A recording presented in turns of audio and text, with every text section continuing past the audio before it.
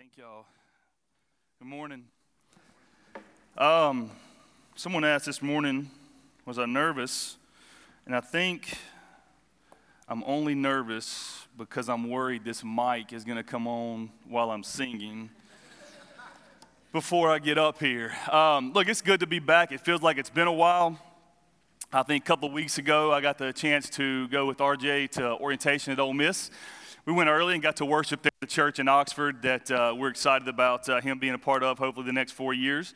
And then, as Luke mentioned, this past week, we were able to, we had the privilege of worshiping with Stephen and his congregation at Grace Church there, and it was a real blessing. And so, church, just know that the people we're sending out and the planners that are out there are doing great things and are being faithful to the kingdom. And so it was super encouraging for us. This morning, we're going to look at 1 John chapter 5. We're going to be just in the first 5 verses here. And so I don't typically, even on Wednesday nights when I teach there, I don't title sermons necessarily, but this one I felt like I would call Birthmarks of a Christian. And so I want us to look at some of these marks of a Christian this morning. And while you're turning to 1 John 5 at the very end of the Bible there, I want to tell you about a time when our little RJ, right, who's not so little anymore, as, you know, evidenced by having to go to orientation with him, but if I talk about that too much, we'll be weepy for, I'll go Jason on you really quick. So, but he got upset about one of his birthmarks, or in this case, maybe a lack thereof. Most of you see RJ a lot. He's here every week. He's setting up. He's doing those things. If you've ever seen him more than a couple times, or really if you've seen him next to Sharice, okay, there is really absolutely no doubt that the boy looks a lot like his mama, all right? And we have pictures from when they were each toddlers that you really can't tell them apart, except for maybe some fading discoloration on one of the photos. We won't talk about which one that is. But when he was about 4 or 5, I think, there had been this point where a lot of people had really started to tell him over and over again, "Oh, RJ, you look just like your mom." This was my family, his family, our friends. Everybody was telling him. And I guess the kid just finally reached a breaking point. And so someone said something to him, and he broke down crying. Like sobbing, apparently. I wasn't there, but Sharice said, she asked him, said, "RJ, what's wrong, bud?" And he's like, "I don't want to look like my mama. I want to look like my daddy." So even then, the kid had good taste, right? So I'm just saying this, all right? Sharice had to explain to him in that moment. She said, "Hey, bud, you may look like me, but everything else about you screams your daddy. Like, he acts like me, he thinks like me, he talks like me, he carries himself like me." I can remember a time there was I think he was playing soccer, maybe middle school, high school, I'm not sure, but I looked up, and he's standing on the field, and he's got his hands kind of like this, and he's sitting back, and I'm like, what's wrong with this kid? Like, that looks kind of effeminate. Like, what's he doing? Like, and a couple of weeks later, I was at football practice, and I was standing here, and I was saying something to somebody, and I looked down, and I thought, well, I know where he gets it now, right? So the bottom line is this. RJ had this deep desire to be like his dad. And as children of God, I want us to see this morning that we should be desperate to look like our Father. We should be desperate to be marked in the same way. People should be able to watch us, to spend time with us, just to get a general sense from being around us that we're like our Heavenly Father. And if I'm honest with you this morning, I struggle with this sometimes. Right? I doubt myself. I forget who I am as a child of God. I forget that I belong to Him. But John reminds us this morning how we can remember that we are children of God and what that means for us. So we're going to read 1 John 5. I'm going to read these first 5 verses here. It says, "Everyone who believes that Jesus is the Christ has been born of God. And everyone who loves the Father loves whoever has been born of Him. By this we know that we love the children of God, when we love God and obey His commandments. For this is the love of God, that we keep His commandments. And His commandments are not burdensome. For everyone who has been born of God overcomes the world. And this is the victory that has overcome the world, our faith. Who is it that overcomes the world except the one who believes that Jesus is the Son of God?" And when Luke asked me to preach this morning, he told me 1 John 5, said, you can do the whole chapter, you can do whatever you need to. And I was like, okay, we'll knock it out. We can get the whole chapter done. And I got on these first 5 verses, and Luke and I were putting floor down Saturday morning at the church, and I was like, bro, I'm stuck on verse 4. Like, I'm stuck there where it just says this victory that has overcome the world is our faith. And that was just so powerful to me. So I kind of hung out in those first 5 verses. That's where we're going to be this morning. I really want to look at 3 things, okay? So the first is this: to have the birthmarks of a Christian, you must be born again, right? So to have birthmarks, physical birthmarks, whatever else, like, you must be born. So it makes sense, like, just like your typical physical birthmarks might show up at your physical birth, even sometimes they show up a little later. They might get darker, they might get bigger, whatever it may be. These Christian birthmarks show up when we've been born again in Christ. And this phrase, I think, is important right here. It says that everyone that has been born, that implies this is a continuing condition, right? Like, everyone who has been born, like, we are continuing to be born again. It's this continuing state, or this continuing condition of being born again. But what exactly does it mean to be born again? Well, simply put, being born again means having a belief in Jesus as the Christ. That we believe that Jesus is who he said he was, right? And so if we look at John chapter 1, verses 12 and 13, I think it's on the screen. John writes this: but to all who did receive him, who believed in his name, who believed that he is who he says he is, he gave the right to become children of God, who were born not of blood, nor of the will of the flesh, nor of the will of man, but of God. So we see there, by believing in his name, by believing that Jesus is the Christ, the Messiah, that he is who he says he is, we are given the right to become children of God, to be born not of flesh, right, but of God. We go back to Nicodemus, right, in John 3, where he's super confused. Like, I don't think this is possible, Jesus, for me to be born again. And Jesus explains to him, this is about being born of God. And this condition of continually being born again is also what allows us to believe continually. Right? We see here, because being born again is continuous, that our believing is also continuous. These are simultaneous, ongoing things that go hand in hand. Being born again also means that we have a new nature. We now have this enduring tendency towards righteousness. It doesn't mean that we don't sin, obviously. What it means is that now I understand what my sin does and that it separates me from a holy God. And I have this tendency to go back towards righteousness because of my new nature. 1 John 3:9, just back a couple of chapters right there, says that no one born of God makes a practice of sinning. For God's seed abides in him, and he cannot keep on sinning because he has been born of God.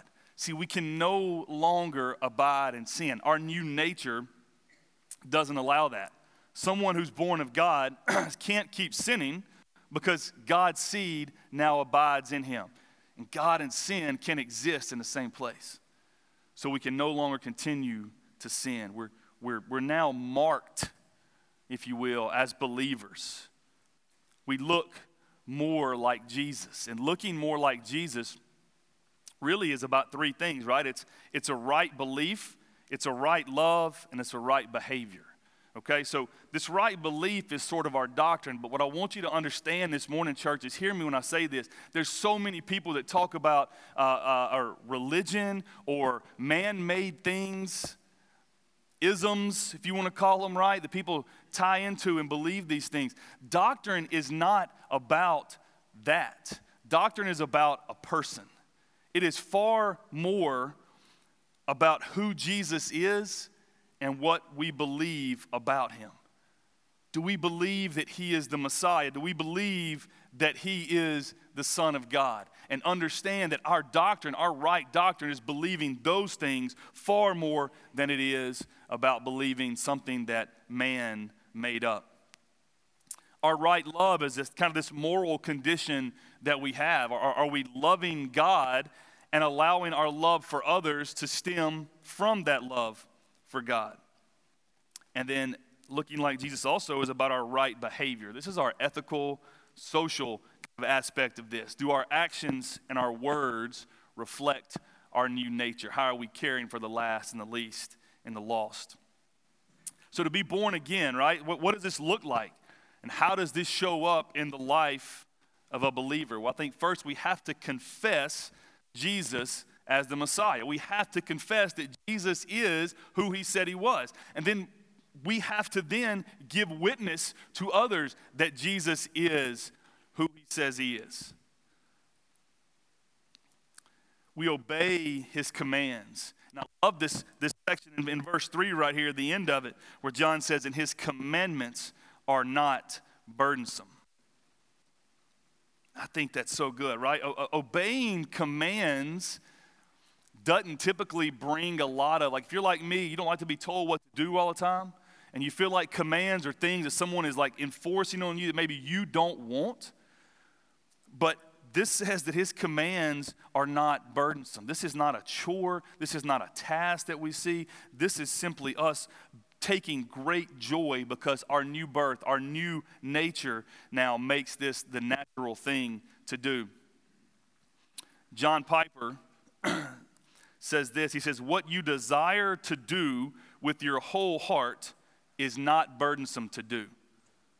What you desire to do with your whole heart is not burdensome to do. And as I read that, I thought, man, this is so true. I think about the things in your life that you have a deep desire to do or a passion for. Like they might tire you out. They might exhaust you. You might lose sleep over them. You might worry about them. All those things may be true, but they never feel like a burden. Because it's what you've given your whole heart to do. You've set your whole being on that thing. You're passionate about that, so it never feels burdensome. And if our whole being is set on living in harmony with Jesus Christ, then we'll never feel burdened by his command or by his will for our life. There's a secular song, right? And one lyric says this. It says, why is the best fruit always forbidden? Don't look it up. But as I thought about that, I thought to myself, this is how we so often view God's commands. Like, church, we know and we believe that God sent his one and only son to die a death that we couldn't die and to pay a price that we could never afford. Yet we, for some illogical reason, we just tend to assume that God's holding out on us. Like God's holding something back from us. And we so easily look back in Genesis and we see the fall and we condemn and make fun of and poke fun at Adam and Eve for eating the forbidden fruit, for making a mistake that we continue to make today because we think the same way. Like Satan today, the enemy today, manages to get us to believe the same lie that he sold to Adam and Eve in the garden, that Jesus is holding out on us.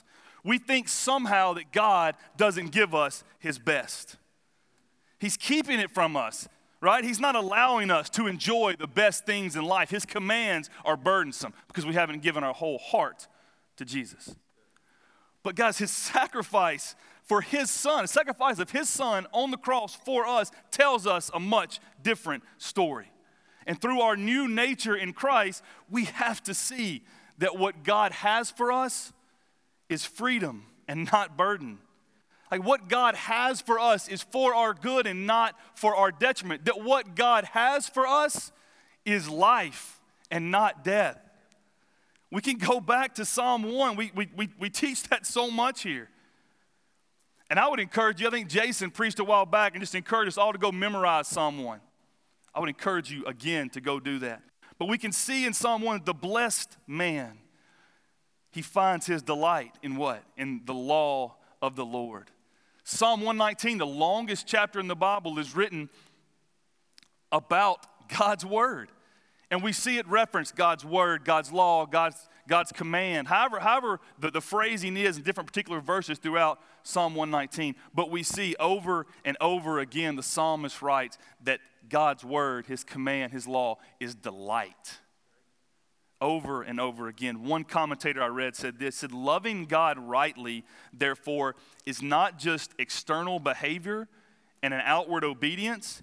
It is a longing to do his will from the heart, out of our gospel gratitude for who he is and what he's done for us in Jesus. This is convicting. He said, it is not an I have to obedience. It's an I want to obedience. So my question this morning is, do you have to or do you want to obey God? So we see that, first off, that to have these Christian birthmarks, we have to be born again. And secondly, I want to point out that I think the most noticeable birthmark that we have, the most notable Christian birthmark that we have is love. It's our love for God and it's our love for others. And Luke taught this so well a few weeks ago, so I'm not going to dwell a long time here this morning, but I will remind you of this. The one thing that God desires most is that we love him. Jesus even says that in Matthew 22, right? He said it's the first and the greatest command, and he follows that up, secondly, right, with the command to love others. We're called here to love the Father and to love the family he's building. John says the ones who are born of him. Right? We give witness concerning God by loving him and by loving his children. And when I read verse 2, I'll read it again. It says, by this we know that we love the children of God when we love God and obey his commandments. And I read that over and over again, so I'm like, I think John got it backwards. I think it's out of order there, right? Like we know that we love God by how we love people. And I think I just got too caught up in that. Basically, some commentary I was reading just described this as this idea that these two ideas are companions and they go together. That when we love God, our love for others shows up, and that when we love others, it's because we love God. Our love for others and for God is not only an indicator to the world that we belong to God, but it's a great assurance for us, a great reminder for us that we are his children. And the third thing I want to come to today is this, where I really kind of got hung up on, is this. It's that being born again gives us continuous victory over the world. Many times we'll have reporters at our football game. And after the game, we win, they'll come over. Hopefully we win. For this purposes, we're going to assume we win. They'll come over and they'll say, Coach, what do you think was the biggest reason you guys won tonight? And, I obviously want to say, well, me, right? But I don't, because it's never the reason. But this idea is I want to give an accurate and honest answer. Because I'm telling you, I know coaches give cliche answers, and cliches are cliches for a reason, because when you don't turn the ball over, you win a lot of games. When you play good defense, you win a lot of games. So I try really hard not to be cliche, but it's far more difficult than you would ever imagine, okay? So just don't judge me when you hear those cliches. But I do think in depth, as they're asking me these questions, like, okay, who or what play or what event in the game do I feel like had this huge role, this large role in us winning the game tonight? Because I do want to give them an accurate answer. I do want to be honest. I do want to give credit where credit's due. And we'll give credit to a particular player, maybe to a coach, maybe to a play or a scheme or a plan that my coaches came up with that week, or maybe some combination of all of those things, right? We want to attribute victory to the one or the ones that we believe made that victory possible. And so John, right here in this passage, clearly says that it's possible to overcome the world, to have victory over the world. And so it made me think, if someone came to us, someone in the world, right? Not in the church, someone in the world came to the world and said, look, I have achieved it, I've done it, I've gotten victory over the world. Like, what would that look like to the world? What would the world assume was happening? Right, like for us, we might think back to Sunday school and be like, oh, that's Jesus. It's victory over the world, right? But what would the world say to that? And my thoughts were kind of like, right now, Luke mentioned the events in Texas, and it's a devastating time in a lot of areas in our world. Someone might say, oh, we've done a better job with gun laws, victory over the world. Maybe I've ended abortion. Maybe I found some law or some way, abortion, no more abortion, it's over. Maybe I found a way, I get all the rotten elected officials out of office, and I put new ones in there. Victory over the world, right? Maybe even some church people might say, well, if we could get nightly revivals all around the globe, right, it would signal victory over the world. And I want you to, whatever you believe in, fight for that. You certainly have a right to do that. I would encourage you to work to make changes that you believe in. But this isn't a political statement. This is a declaration of victory. This is a victory declaration. John doesn't say any of those things. He doesn't talk about things of the world. He says that our faith is victory over the world. Like, are you kidding? Like, our faith, like my faith is victory over the world. It doesn't seem right. I'm just going to tell you a few things I mentioned earlier. I struggle with my faith. If I'm being honest, I often doubt that God can actually use me. The sins of my past or my present sins, God, how are you going to use me? I sometimes doubt that I belong to God. I thought about it like this. My faith is probably as small as a mustard seed, but I don't feel like it's moving many mountains. If I'm just being honest, maybe it's just me. I would never have had the audacity to claim that my faith is victory over the world, but John clearly says that here. And let me explain this. It's not because John had some second revelation that God was like, Reynolds is going to be a phenomenal Christian, bro. He's got elite Christianity skills. He is going to knock it out of the park. No, John knew that his faith and the church's faith, and that my faith was in Jesus. And that's where the victory comes from. I don't want to scare you, but we're going to look at Revelation for a second. I promise you I'm not going to scare you because I'm not brave enough to do that. But in Revelation 12, verses 7 through 11, I think it's on the screen, it says, Now war arose in heaven, Michael and his angels fighting against the dragon. I want to stop here for a second. Dude's fighting a dragon. A dragon, okay? This is not a lie. We were in New Orleans last week, okay? And so Sunday after church, we get back from working on some benches there at the cafe, and I get a text from my volleyball coach. And she's like, hey, just FYI, there's a snake in your office. Now, I don't know how well you know me, but I don't do snakes. I'm not like, oh, they're good snakes. They keep bad things. No. Snakes are the bad things. Kill them all. I'm for that. Like, that's victory over the world, right? But here's the idea, all right? So she texted me. I just texted her back. I said, please, God, tell me you're kidding. She said, no, I'm sorry, I'm not. So I called her. I was like, what is going on? She's like, well, we were practicing, and I heard the girls in the locker room screaming, and I said, what's wrong? And it was a snake, and so we tried to kill it, and we chased it out, and it went in your office, and nobody has a key to your office. I said, you're for real? And she said, oh, I'm 100% for real. I said, well, how big was it? She's like, it was kind of lengthy, it was fat. And I was like, okay, do you have any idea what kind it was? She's like, no.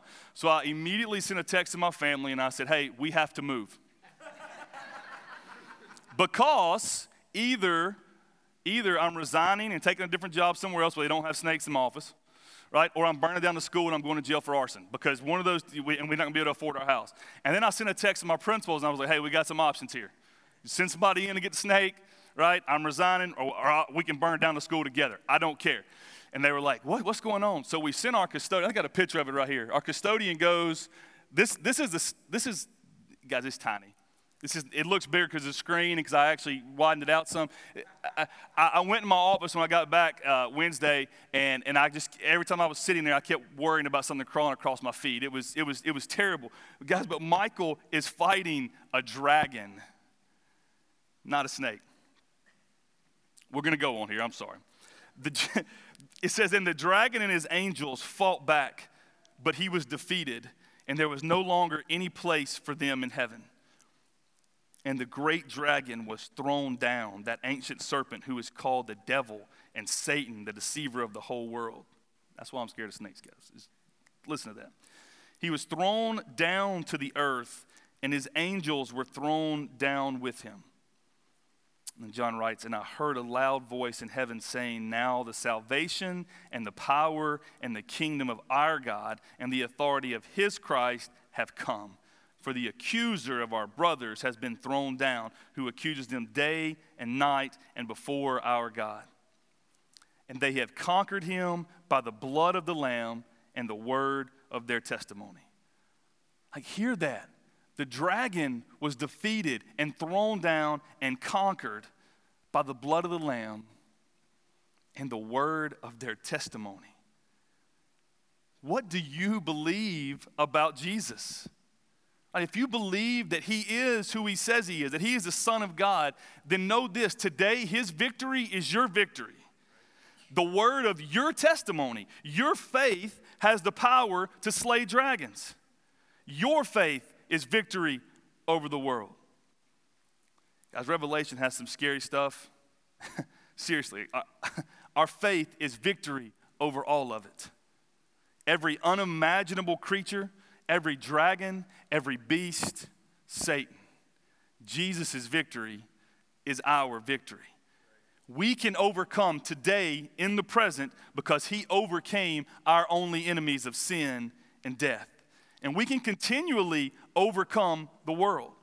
Our faith is victory over the world. We show this faith by our belief that Jesus is the Christ. That we are able to overcome the world through our belief in the one who overcame the world first. John 16:33. John writes, I have said these things to you that in me you may have peace. In the world you will have tribulation. But take heart, church, I have overcome the world. This belief makes us children of God. And that leads us to right living before a holy God. Another quote from Piper, he says that faith sees that Jesus is better. That's why faith conquers the world. The world held us in bondage by the power of its desires, but now our eyes have been opened by the new birth to see the superior desirability of Jesus. Jesus is better than the desires of the flesh, and better than the desire of the eyes, and better than the riches that strangle us with greed and pride. Adrian Rogers says that faith in faith is just positive thinking, but faith in Jesus is salvation. Church, faith in Jesus is life. Faith in Jesus is victory. If you put your faith in Jesus as the Messiah, as Savior, as the Christ, then you've been born again. And you have the birthmarks of a Christian. As we've been granted the right to be called children of God, we've been given victory over the world, victory over death. As believers, the same victory that allowed Jesus to conquer sin and death is our victory today. I read a series of questions from Charles Spurgeon, and I want to kind of paraphrase those some today. The band can go ahead and start coming up. I just want to ask you a couple of questions, and you're going to have to find some honest answers to these for yourself. Do you firmly believe that Jesus offered himself as the one sacrifice for the sins of all mankind, and that by that offering, he made a once and for all offering that completely atoned for all of our sins? Do I accept his atonement for me? And do I grasp his death as my only hope and rest for forgiveness of all my transgressions? Is Jesus, who is now exalted in heaven, who once bled on the cross, is he king to me? Is his law my law? Do I desire entirely to submit myself to his government?